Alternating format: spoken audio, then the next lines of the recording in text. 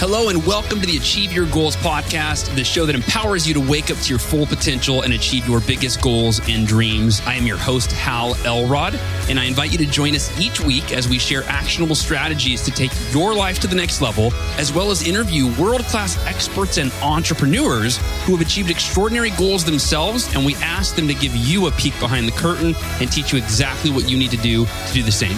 Ready? Here we go.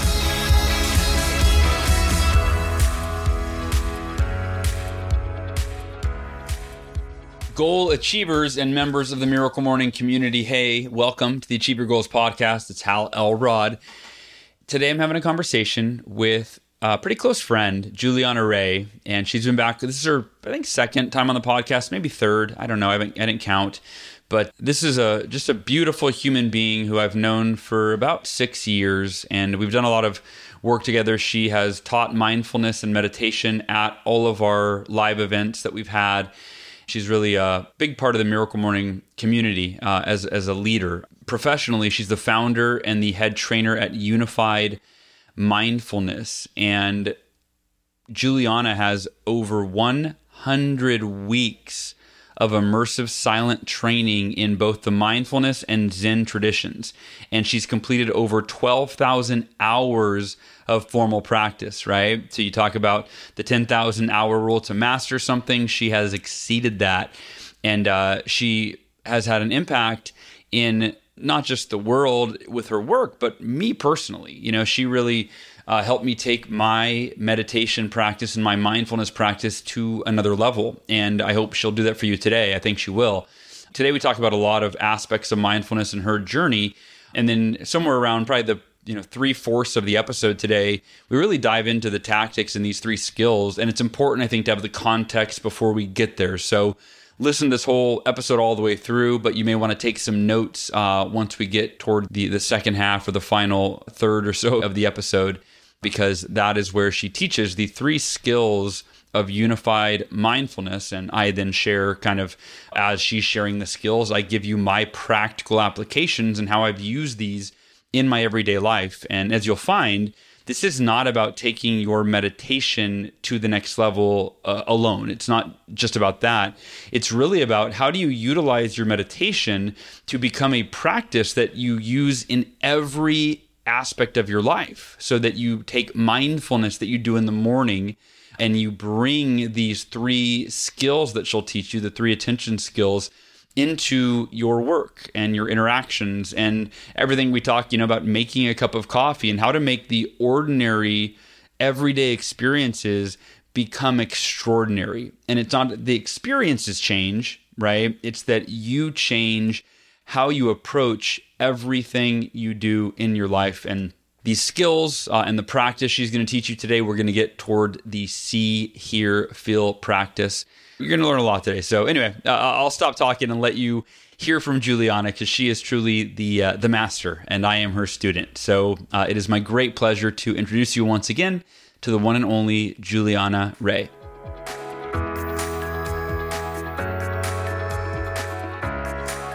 Juliana Ray, it is wonderful to see you again. It's wonderful to see you too, Hal.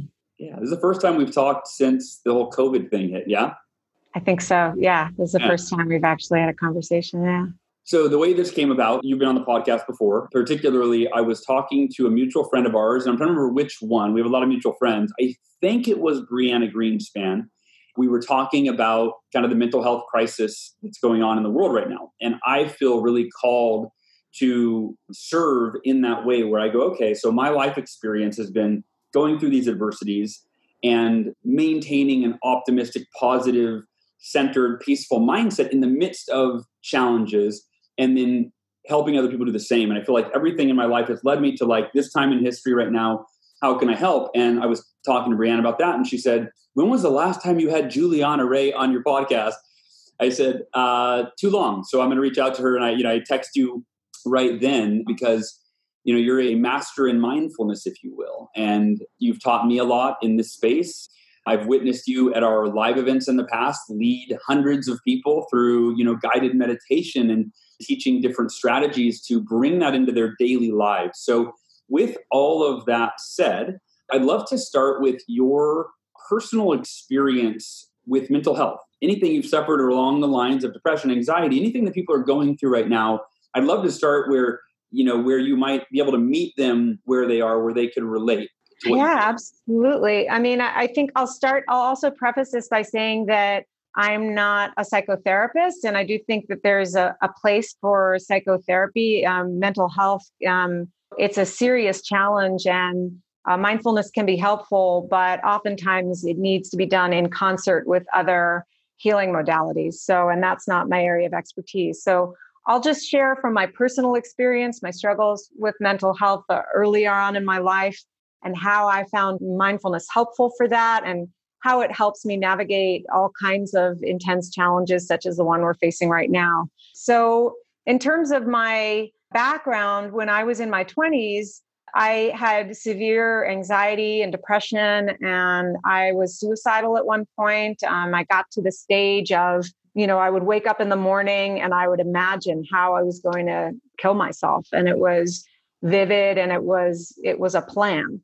They talk about the difference between suicidal ideation, which is where you're sort of just thinking about it in a more abstract way, versus when you start to make a plan, then that's how you know it's serious. So it was serious for me. Really, my memory of that was basically that I was in so much pain. People who don't experience severe depression, anxiety, they don't understand maybe how physiological it is, how painful it can be. So I would wake up every day suffering so intensely that I didn't know how else to deal with it, but to end my life. That seemed like the only solution that was going to take it away. I couldn't see a future where I could imagine myself feeling better, not having to navigate the way I felt and not having to suffer from it. So if I can ask, what was life like at that time in terms of, was this circumstantial depression? Like, were there things going on in your life? Were you hopeless? Were you fearful? What was going on? That's a great question. And the answer is circumstances always do play into a certain degree. I had moved to Los Angeles, so I was really on my own for the first time. And I do think that played a role, that sense of being alone in the world and finding that the things I thought I might escape by being alone, that were trailing me, finding myself trapped in my mental conditioning and my emotional conditioning. And at the time, I didn't have a name for that. I just knew, wow, this feels horrible, and I don't know how to get out of this. And I didn't at the time also register that I had made a big move for myself to move out to Los Angeles without really knowing people. And so I didn't really factor that in. I just knew that I felt horrible. And I think, to your point, it's important for us to start to be able to get clear about, okay, are there circumstances contributing to this? When we start to get clear about that, that can bring some relief to what we're experiencing and help us navigate it more easily. But for me, I just knew I feel horrible. I don't know why, but it's just worse and worse every day. I don't know what to do about it. I think I could do this, I could end my life this way. And I would think about it. At a certain point, I remember vividly, I was on the beach. I lived not far from the beach, right? So I lived in a beautiful, I couldn't believe that I would wake up and go to work in a place that had palm trees. It wasn't like, there was no pleasure in my life whatsoever. There was. And in a way, that's what made it stranger. I could go to the beach. I could look up and see the palm trees, and yet I felt wretched. So it was that contrast, that made me think, well, I guess there's no hope there. Externally, it wasn't obvious to me that there was anything so terrible. Externally, in a lot of ways, my life was going well. So that's what made it that much more confusing, what was going on internally. Sure. And I remember I was on the beach one day and I just said to myself, like, okay, you know what? If you're going to kill yourself, do it. Like, I don't want to hear it anymore. I got fed up with the part of myself that was constantly pushing me towards it. And I was like, let's just do this or not do this. I can't take this anymore. That was a real moment of reckoning. And at that moment realized, you know what? I want to do this for myself, but I can't do this because of the people who love me. And that was it. That was the moment things shifted for me at that time. I just said, sometimes you just live for the people you love and you suffer through it, but you do it for them. That's as far as I got at that time. Later on, I found much better resources than simply telling myself that. But at the time, that's what helped me step back from that edge. So when you kind of went, okay, either commit suicide or don't, like either do it or don't, and you decided, all right, I'm not going to, and I made the same decision. It was, I have a family, and the last year of my life was the hardest year of my life, where I went through a severe anxiety and depression. And from what I can tell, it was a chemical. It was from the chemotherapy that I was on. That because I stopped chemo 2 months ago, and I'm back to normal. Like, thank God. But again, I didn't have a real will to live. It was my wife and my kids and my parents thinking I couldn't do that to them. So here's my question: once you got to that point, was there any kind of shift in your mindset, your perspective, your strategy in terms of, okay, I'm going to live, so here's how I'm going to live?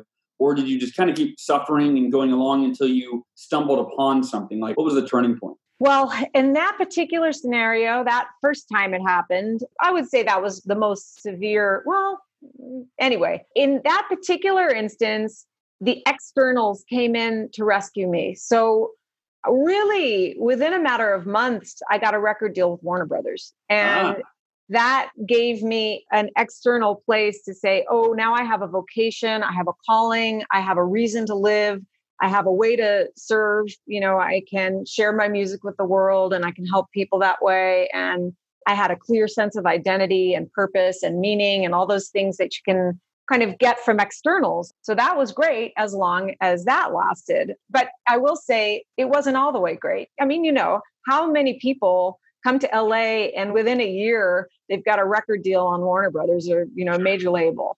Yeah. So it was pretty extraordinary. And, I had the full treatment that I did tons of press and all the stuff that you do. People would line up to talk to me at a bar because they know, crazy. Yeah. I got a taste of celebrity at that time. And sure. You think you can't get any higher than that. And yet internally, I was terrified that at any moment the rug was going to be pulled out from under me, that it wouldn't last or it wasn't enough. And, if I only get to this point over there, then it'll be okay. So I kept on living for the future and being terrified that things were going to go away and that I was going to be, back on my ass and struggling again. So that's how I lived. I lived precariously for several years while I made the record, we released the record didn't do what we hoped it would do. It was produced by one of the biggest producers in the world, a guy named Jeff Lynne. So it had everything going for it in a certain way, but there was just a failure to launch at the end. And then I found myself waitressing again, and I found myself sinking back into the place I had been previously. But this time something different happened. And what happened the second time around was I recognized the fallacy of looking outside myself. That's the difference. I suddenly thought, you know what? You had it all. You couldn't have had it any better. You major label, top producer, you had the dream and it wasn't enough. So it can't be about the dream anymore. It's not don't get caught in that cycle of, well, if I just get another record deal. That was the big shift for me at that point. And I don't know why it happened, but something in me said, this is an inner game here. If you're going to survive the rest of your life, it's got to happen from the inside. You made that switch from the external locus of control, right? Where our inner world we make dependent on what's happening outside of us, good or bad, right? To the internal locus of control, which if you're not familiar with that term and you're listening, right, is just simply kind of taking ownership of your inner world, which I've been talking a lot about the last few months. There's a lot we don't have control over right now. The one thing we have control over is us, right? And what do we think? What do we focus on? What do we feel? So obviously your solution for people isn't to get a record deal.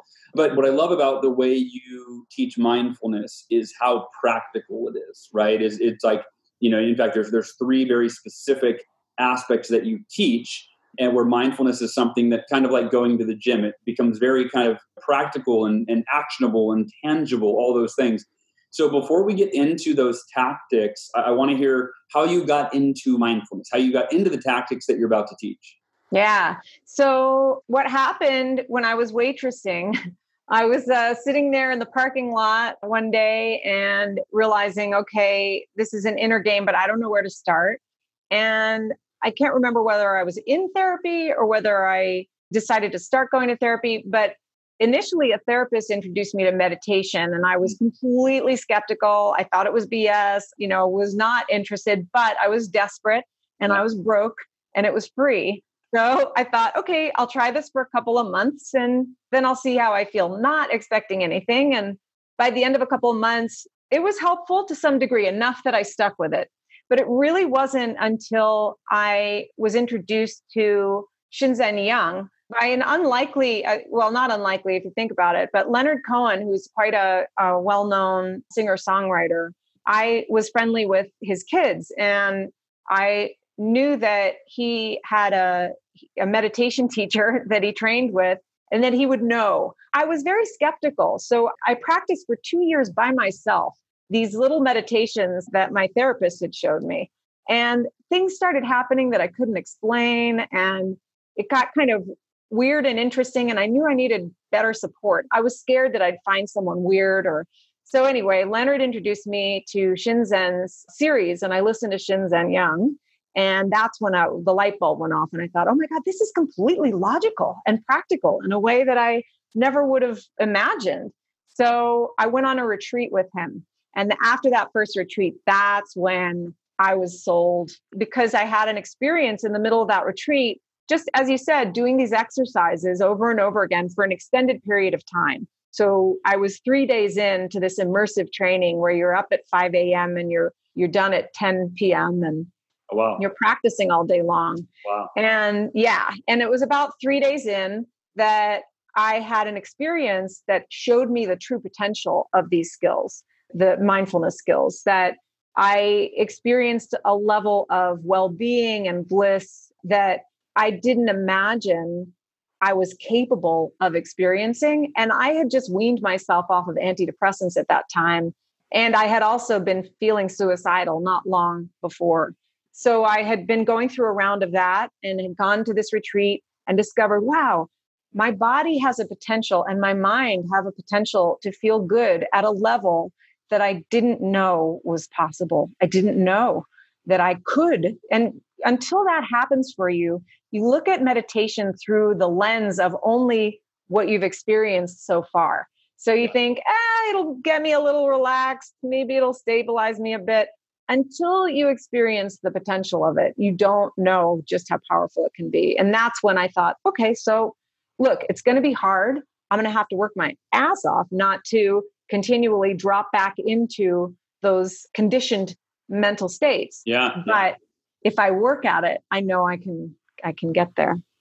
A few things I want to dive into there is one, you mentioned you go to this retreat and on day 3, and now are you literally meditating from 5 a.m. till 10 p.m. essentially? You're meditating all day, or are you learning and training and both? What was it like?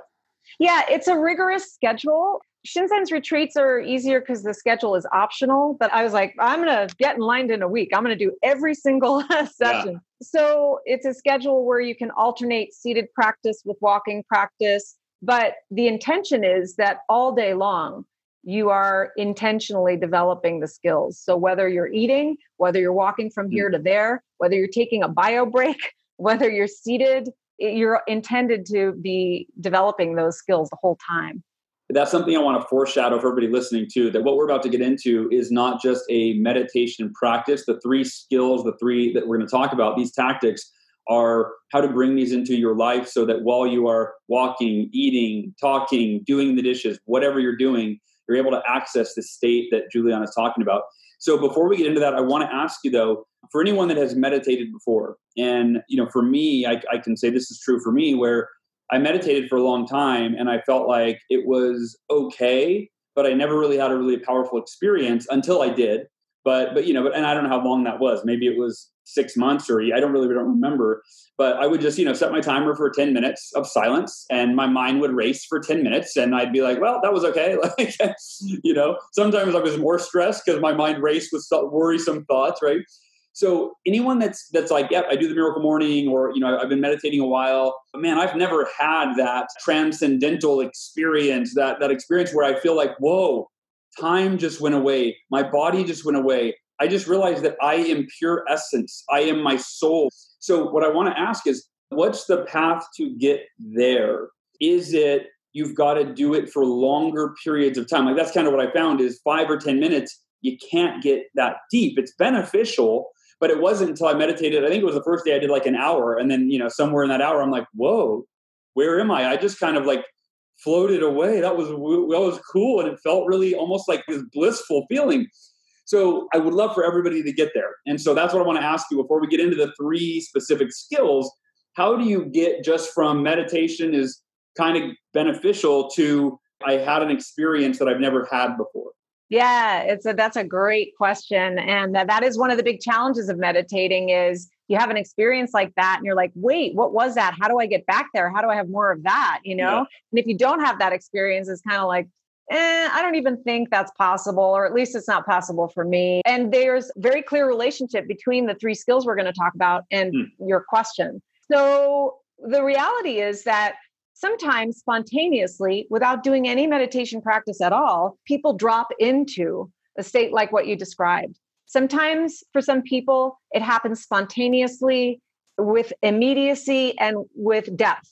And then there's no turning back. Something happens, like just a radical shift occurs and that's that. And that's rare though. And we don't want to count on that happening because then we're just sort of rolling the dice on our lives. Much more often, we have conditioning, we have habit patterns, ways of operating that aren't necessarily bad for us, but just that are not the best use of our attention. And we have to unravel, we have to undo some of that conditioning in order to start to have those experiences. And that takes time and consistent effort. So one of the things you want to think about when you're just starting your meditation practice is that you do want to develop the habit. So it's a good impulse to start with a manageable time frame, like 10 minutes, because the first step is develop the habit. And what's going to convince you that you can do it for the next 2-3 months? Well, if it's only 10 minutes, most people can justify 10 minutes of their time. Yeah. So it's a good first instinct because we want to build the habit because we have psychological resistance to any positive habit, any positive behavior change. So one aspect of this is you just want to get that habit in place first and not worry about noticing any kind of response or any kind of deep experience. Just do the work. I'll say too that each person is different. And some people, I've heard it described as a kind of a mist. Okay, you can jump into the pool and get wet, or you can have a mist, walk through the mist and get soaked, right? But the mist is a little subtler and a little slower. And for many people, that's what the experience is like. They don't have a dramatic, whoa, look at this, what happened here? It can just happen subtly over time, increasingly. And before you know it, you're at a depth of experience. It's phased so subtly that you don't quite know what's happened to you. And then you look back and you say, wow, I've really changed from where I was. So there's nothing that says that you have to have any kind of deep experience in order for it to be meaningful and beneficial for you. That's the other thing I would say. But there are certain markers that you want to look for to make sure that your meditation practice is doing what you want it to be doing for yourself.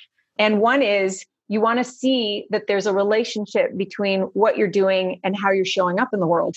Really, that's like the main marker. You want to know that whatever practice you're doing is having the kind of impact in the world that you want it to have, that you're showing up as a better person, that you're showing up in ways that you want to improve yourself. That's really what it's there for, is to support you showing up in an improved version of yourself. So if you're seeing that, then you're in good shape, and it doesn't really matter whether or not you're having these deep experiences. If you can connect it to your meditation practice, I feel grounded. I feel more grounded. I feel like I'm better able to listen to my spouse when we get into a disagreement or whatever it is. Those are the signs that you want to look for to say, yeah, my practice is working for me. And then, of course, part of my role as a trainer and other trainers' roles is we know what potential this practice has, as I mentioned earlier. And so we want to kind of be gently opening the spectrum wider to the ways you can use practice, apply practice, see it showing up in your life. And you can do that in a more passive way, like you set aside that 10 minutes and then you see how it carries over naturally into your life. But you can also be intentional. You can purposefully apply strategies and techniques right throughout your day. And that has two advantages. One advantage is that it increases your dosage. So if you're someone who can only get yourself to practice for 10 minutes or can't even sit for 10 minutes, if you can marry the attention skills to an activity in your day, like exercise or eating or driving, and I can tell you how to do that safely. But if you can integrate those techniques into your daily routine, then you're actually working smart, because you're getting around that objection, that psychological objection, I don't have time for this. And you're increasing the amount of time you can spend on it potentially. If you're someone who has a commute for an hour a day, well, then you can get a lot of practice time in if you bring a high degree of intentionality to that.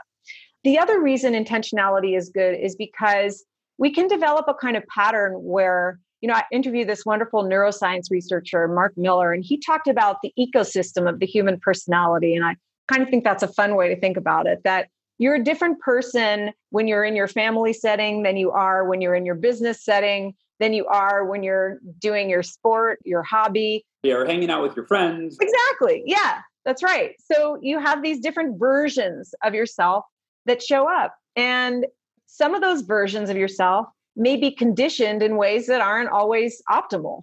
And if you just expect your practice to carry over, there will be some carryover into those situations. But if you bring intentionality to applying techniques right in the midst of a disagreement with a spouse, for instance, it's going to be much more impactful than just relying on, well, I did my meditation practice this morning, I should be having right? Hopefully I'm calmer later versus, okay. So I want to get into the 3 skills, right? And there's one other question that I'd love for you to answer, and I'll tell it to you now so you can either answer it, if it leads into the skills or afterwards, whatever works better. The question is, how do you meditate? Like, how do you teach someone to meditate? If someone's listening to this and either A, they've never meditated, how do you teach someone to start meditating? Or B, maybe they've meditated for the last year, but again, they don't feel like they're getting as much out of it. Again, I'd love to know you as, really a master in this arena. Like, how do you meditate, right? How do I meditate? How do you, and I'm asking for a friend, by the way. But yeah, so I'd love to talk about the 3 attention skills and then answer that question. Teach me to meditate, and let's go from there. Great. All right, cool. So yeah, the way I like to teach people how to meditate, I want to make it as empowering to the individual as possible. So the upside to that is you're going to get a real clear picture of what meditation is, how it works.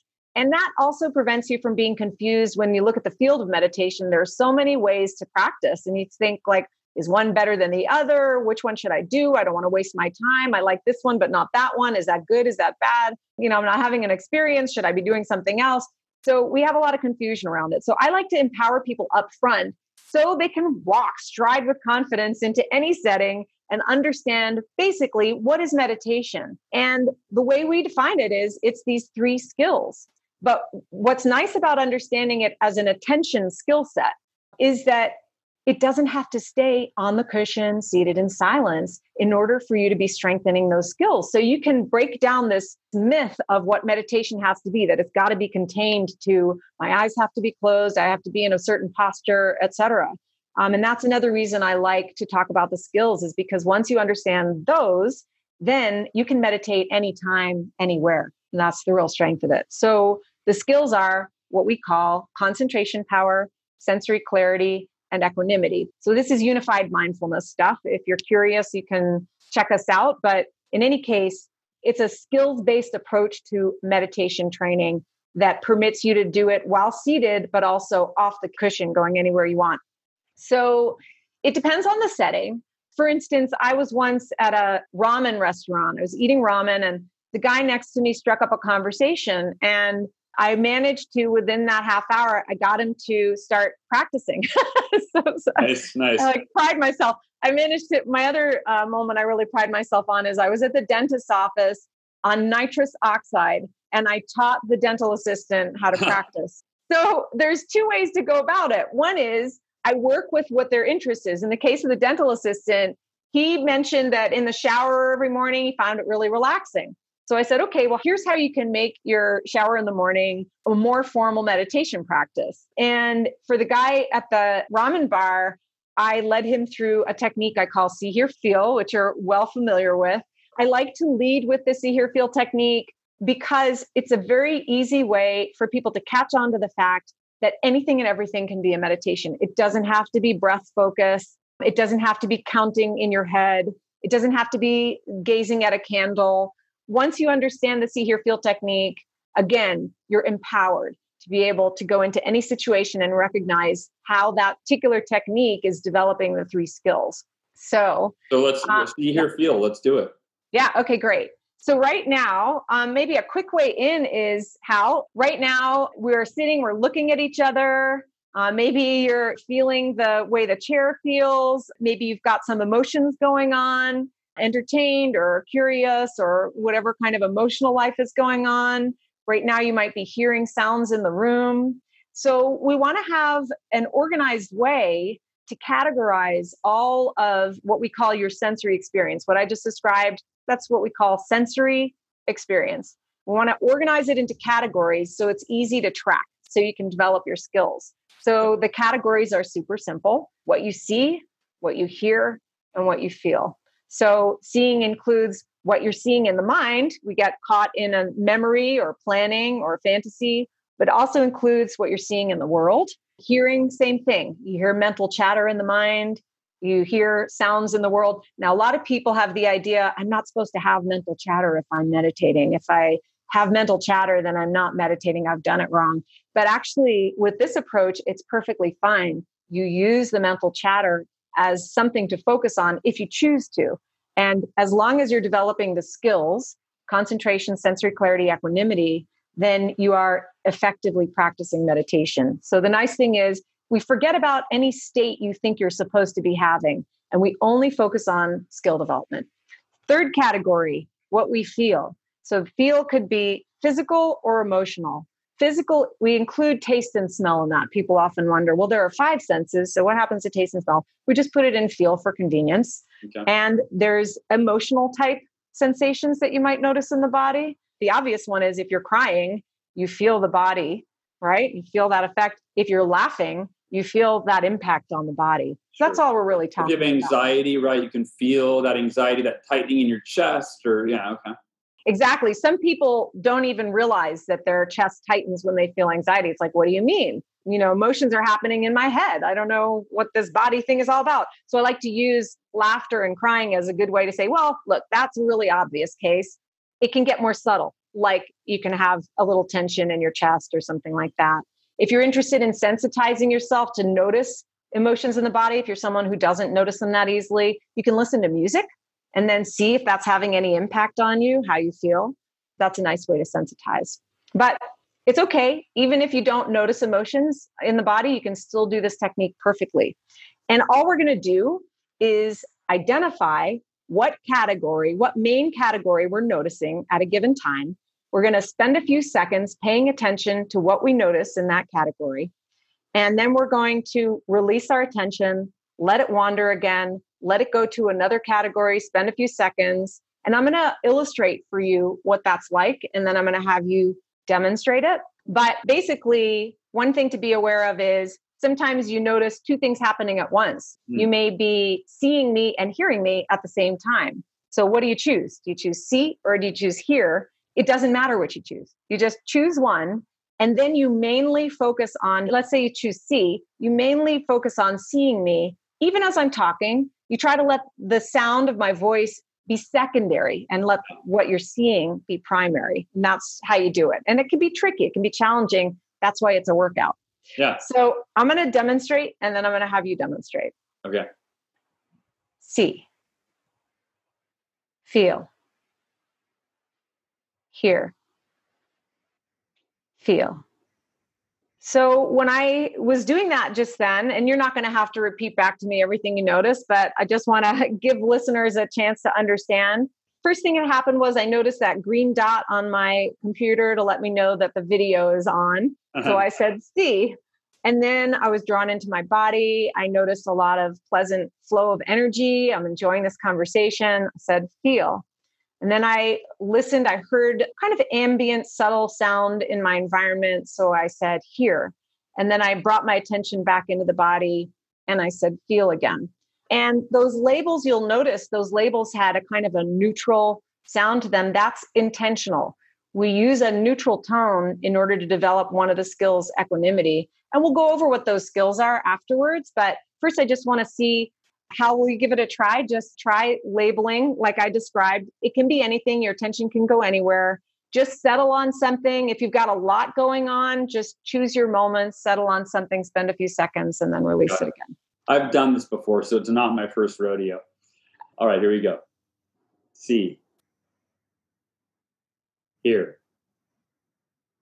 Here. Feel. Okay, great. So any questions? The first thing was I saw your big laugh when I said what I said. Then I heard the gardener at my neighbor's house. They're blowing or mowing something, right? Then I heard my wife outside, and then I felt my hands touching. And so, that was my experience. Great. Yeah. So, it's just ordinary experience, but it's the way we pay attention to the ordinary that transforms it into the extraordinary. It's the way we pay attention to the ordinary that transforms it into the extraordinary. And that is really the secret behind meditation. If you've ever wondered, why is it that I sometimes fall into these deep states, have these unusual experiences when I practice? It's because how you're paying attention to your experience, the skills have elevated. They can elevate spontaneously because you've settled down your body, your mind enough for it to happen spontaneously. And you can also be clear about what's happening, what skills they are, and how they're being developed. And when you have that clarity, which is why I like this approach, because you can have that clarity, it makes it more transferable and replicable. That's what we're aiming for, so that it's not like, well, gee, how did that happen? And how can I make that happen again? I don't know. Do I have to sit in the same position? What was I thinking about when that happened? Should I think the same thought? Now we know, no, it's because you spontaneously dropped into a heightened skills state. You had heightened concentration, you had heightened sensory clarity, and you had heightened equanimity. Even though what you were paying attention to was ordinary, it became extraordinary because the skills, the way you were paying attention was elevated. I want to define equanimity, sensory clarity, and concentration power in a second. I wanted to share kind of my own observation with this practice. I'm a big believer. Ever since I read the book, The Power of Now, which was in my early 20s, that was just a game changer. And it essentially, the premise that I got was the only thing that's real is this moment, right? Right now, you're in Arizona, I'm in Texas, but we share this moment. And this moment is being shared across the world, possibly the universe. I'm not sure how it works out there, but to be fully present. More often than not, we're in our head and we're thinking about the past, we're anticipating the future, and we're missing out on life. And when we're fully present, we're getting the most out of life. And I think it was in your mentor Shinzen Young's book, if I remember correctly, early on, he talks about here's how you actually, I think he said you don't live longer, but you get more years out of your life because you're actually present to every moment. Most of us go through our day and the moments, we're not paying attention. We're lost in thought and the moments slip away and the day ends and then our life ends and we lived a life that we weren't present. And so to me, that's what you're teaching. It's a practice, a daily practice, right? Which you can do while you're meditating, but you can do it while you're driving. I'm driving, two hands on the wheel. I see the car in front of me. I hear the honking horn behind me. I feel my hands on the steering wheel, right? And so you literally, from when you wake up, and by the way, this is going to be my challenge. I've never done it a full day where I always do it in the morning during the night practice, and I do when I do dishes and stuff too. I'll do this or make coffee. And it's amazing. I remember I read a journal entry recently that I'd written a long time ago. And I go, hey, I practiced Juliana's skills today while I was making my cup of espresso. And it was extraordinary. I took an ordinary event, making espresso, right? And I'm I smelt the beans and then I heard the sound of me putting the espresso thing on and then setting the cup down and I saw the water, all of it. And I was that was a 2-minute, I don't know even how to say it, right? But it was a 2-minute experience that was incredible.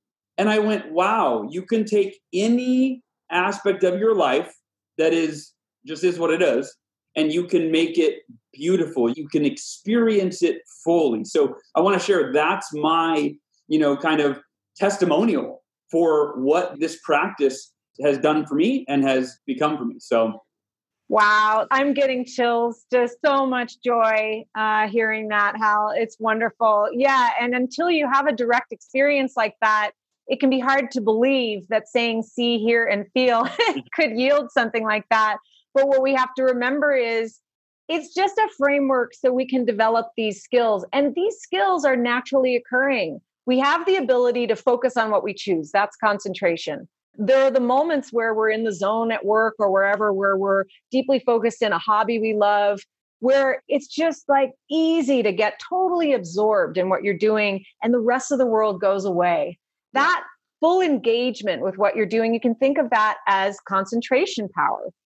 And when the opposite is true too, when we're distracted, when our attention is getting yanked here and there, we all know how uncomfortable it is to get pulled in down this rabbit hole and down that rabbit hole, and how frustrating it is when we can't leverage our attention. So that's concentration power, is we're developing the ability to do that. Yeah. And I think concentration power is more important now more than ever. And I say now, meaning like since technology emerged, since we had a smartphone, since we had the internet, right? Now more than ever, we are literally every day, we are conditioning the opposite of concentration power. And so if you've ever ended the day and what the hell did I do today? Like I do this way too much, in the day and I'm like, well, I didn't get anything done today. Like, what did I do? I just bounced from one thing to another. I checked an email. I did this, I did that. And so this skill is arguably, you could say that whether you want to make money, you want to be a good parent, or you just want to live a fulfilled life, concentration power in the technology age that we are in is more important for you to commit to do this every day and develop that skill, that muscle, if you will. Completely. And if we think, going back to what you were saying earlier, if we think of time as our most essential resource, then of course we want it to be quality time, not just quantity. Sure. Yes, quantity time, but quality. And then if we think of our attention as a resource, we want to be able to leverage that resource to do what we want to do, to be able to help other people, to be able to feel connected to the people we love, all the things that matter to us. And in order to do that, we need to have some concentration power. So that's one skill. Sensory clarity is this other skill. It's really interesting. It's sort of like you described it perfectly with your espresso making. Smelled the espresso, you heard this outright, the level of richness in your sensory experience, the way you described your espresso, the transcendence of that. You can hear that those elements that were ordinary were elevated. It's like you had a palate for your sensory experience, like a chef has a palate for food where they can taste, there's thyme in this and rosemary. And so that ability to detect subtleties in your experience is what we call sensory clarity. It's a clearer level of detection. And also, by the way, that ability to detect a kind of a oneness like you've described, that sense that all are connected, that's even the subtlest form of sensory clarity, that we discover the continuity that's connecting everything rather than the impression of separateness. So sensory clarity is that. On the flip side, when sensory clarity is not in place, that's when we get overwhelmed because the things stack up. We don't realize all the moving parts that are playing into how terrible we feel. Going back to what I struggled with when I was younger, I didn't understand how my emotions were pinging my thinking and how my thinking was being, distorted by my emotions, and then how my thinking was making my emotions worse and my emotions were making my thinking worse, and how that was creating a vicious cycle. I didn't understand that. But that's all just see, hear, feel adding up together. You're going to say something? Yeah, I want to share one of the ways that I started using sensory clarity, and my kids kind of roll their eyes. My son will do it. My daughter rolls her eyes more. But I started eating with my eyes closed. And not the whole meal, but literally just a bite, but I'll close my eyes and then I'll get fully present to the texture of the food as I bite through it. If it's crunchy, right? The crunch going up my cheek into my ear canal, right? And hearing it, the taste, the smell, all of it. And again, to me, it's just showing that you literally, in life, I feel like we're all drug addicts, right? It's dopamine. Dopamine is the drug of choice. And again, the technology age has made it worse. It's like, I'm bored. I need to pick up my phone. I'm bored. And I'm guilty of this, right? It's not like I'm speaking on a high horse at all. I am the most guilty. But we're addicted to dopamine. I need something more fun. I'm bored. I need to be stimulated, right? And I think what you're teaching is the idea that you don't need anything outside of your own internal experience to be completely fulfilled.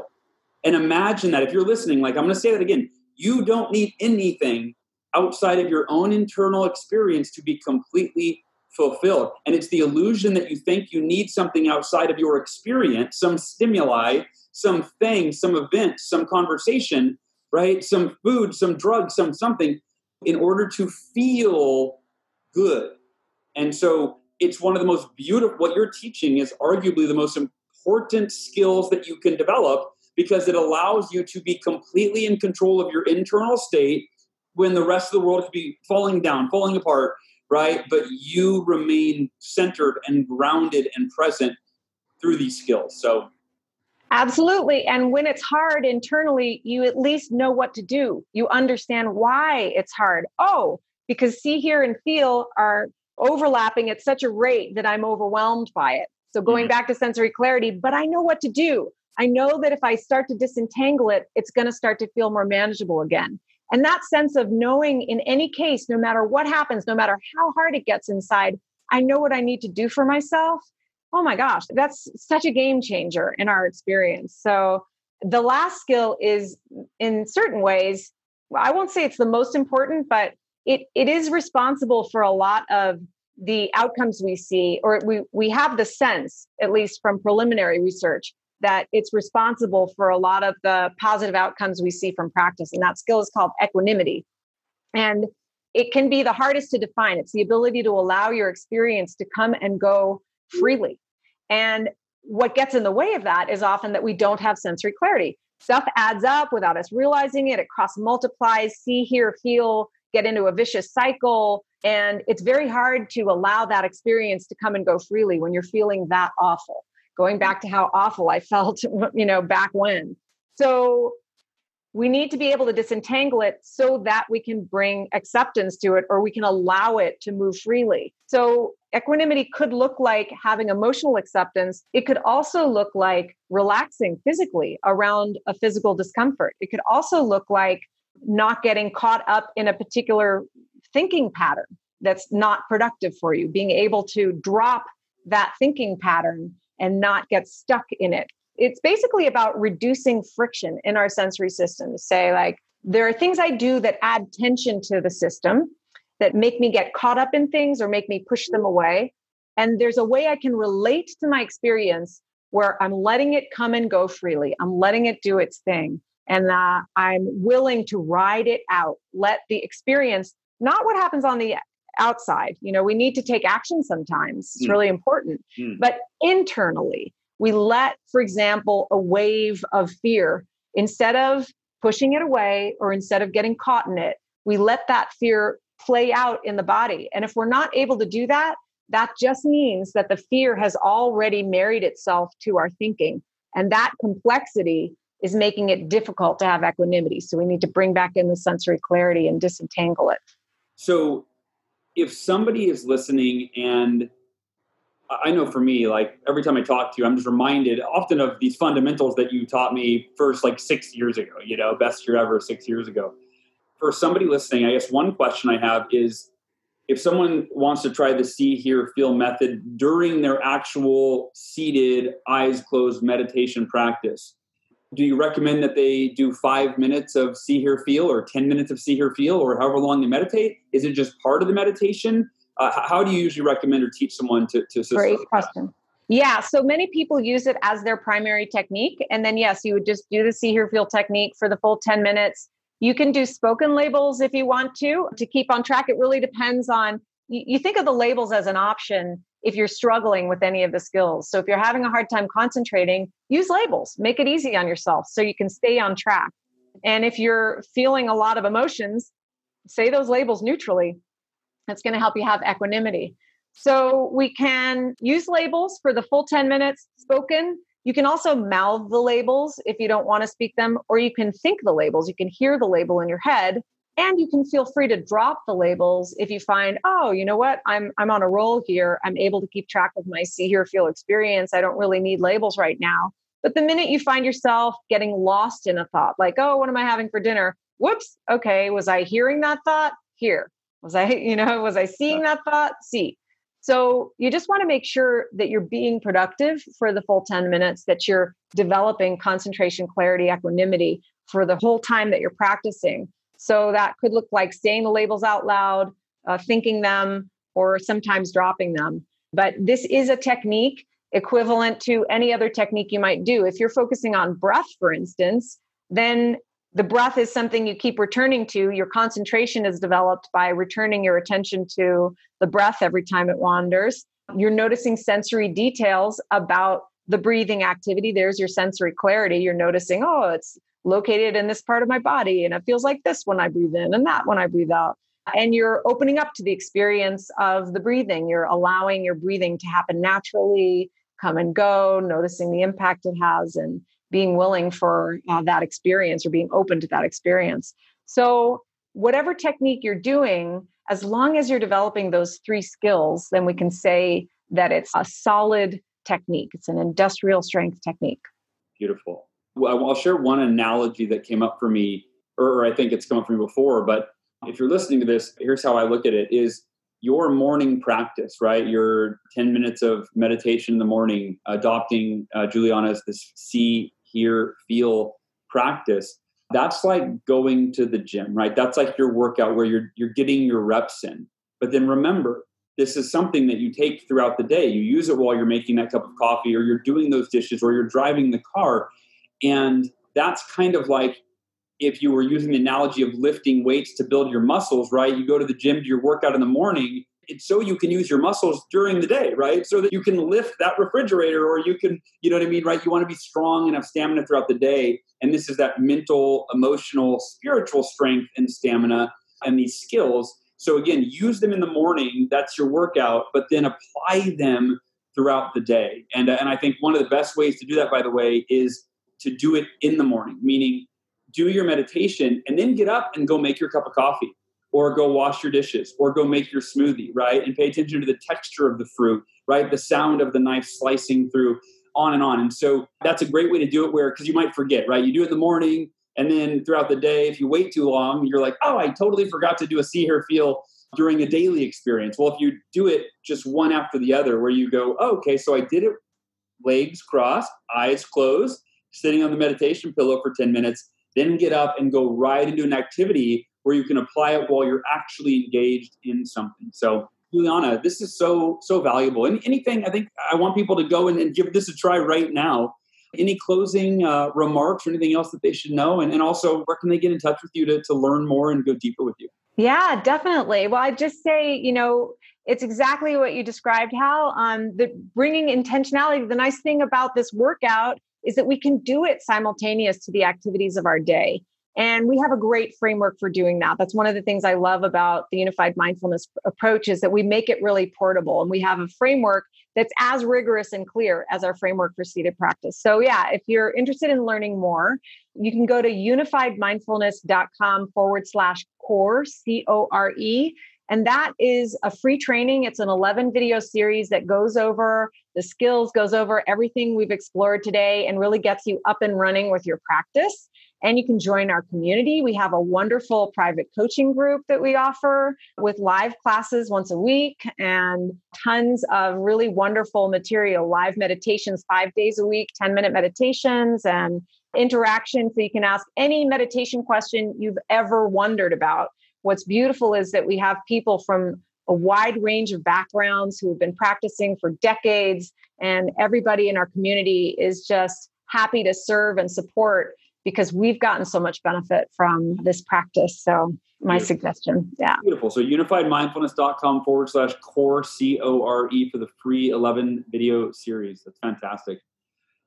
Oh, well, Juliana, you're already a famous singer. Now you're going to be a famous movie star when the Miracle Morning movie comes out in December. So that's pretty exciting. Well, I'm thrilled.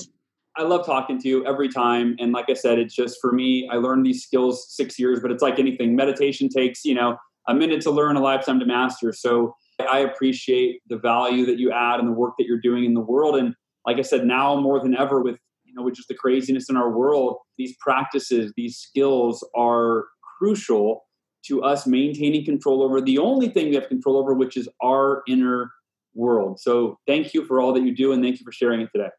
It's such a pleasure, Hal. Such a joy. And I love connecting, and more to come, I'm sure. Awesome.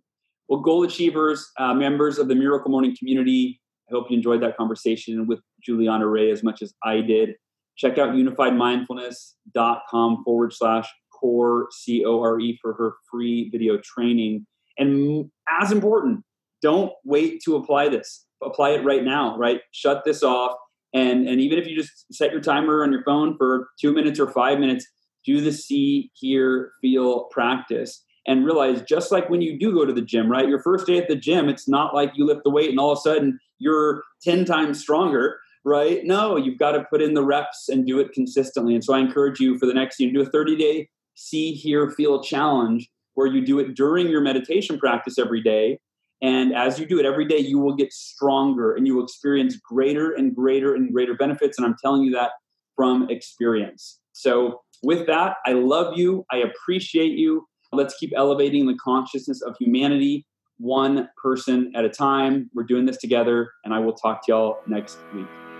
Thanks for listening. To learn more about the Achieve Your Goals podcast and to get access to today's show notes, transcript, and exclusive content from Hal Elrod, visit halelrod.com/podcast. Thanks again for joining us. Be sure to tune in next week for another episode of the Achieve Your Goals podcast.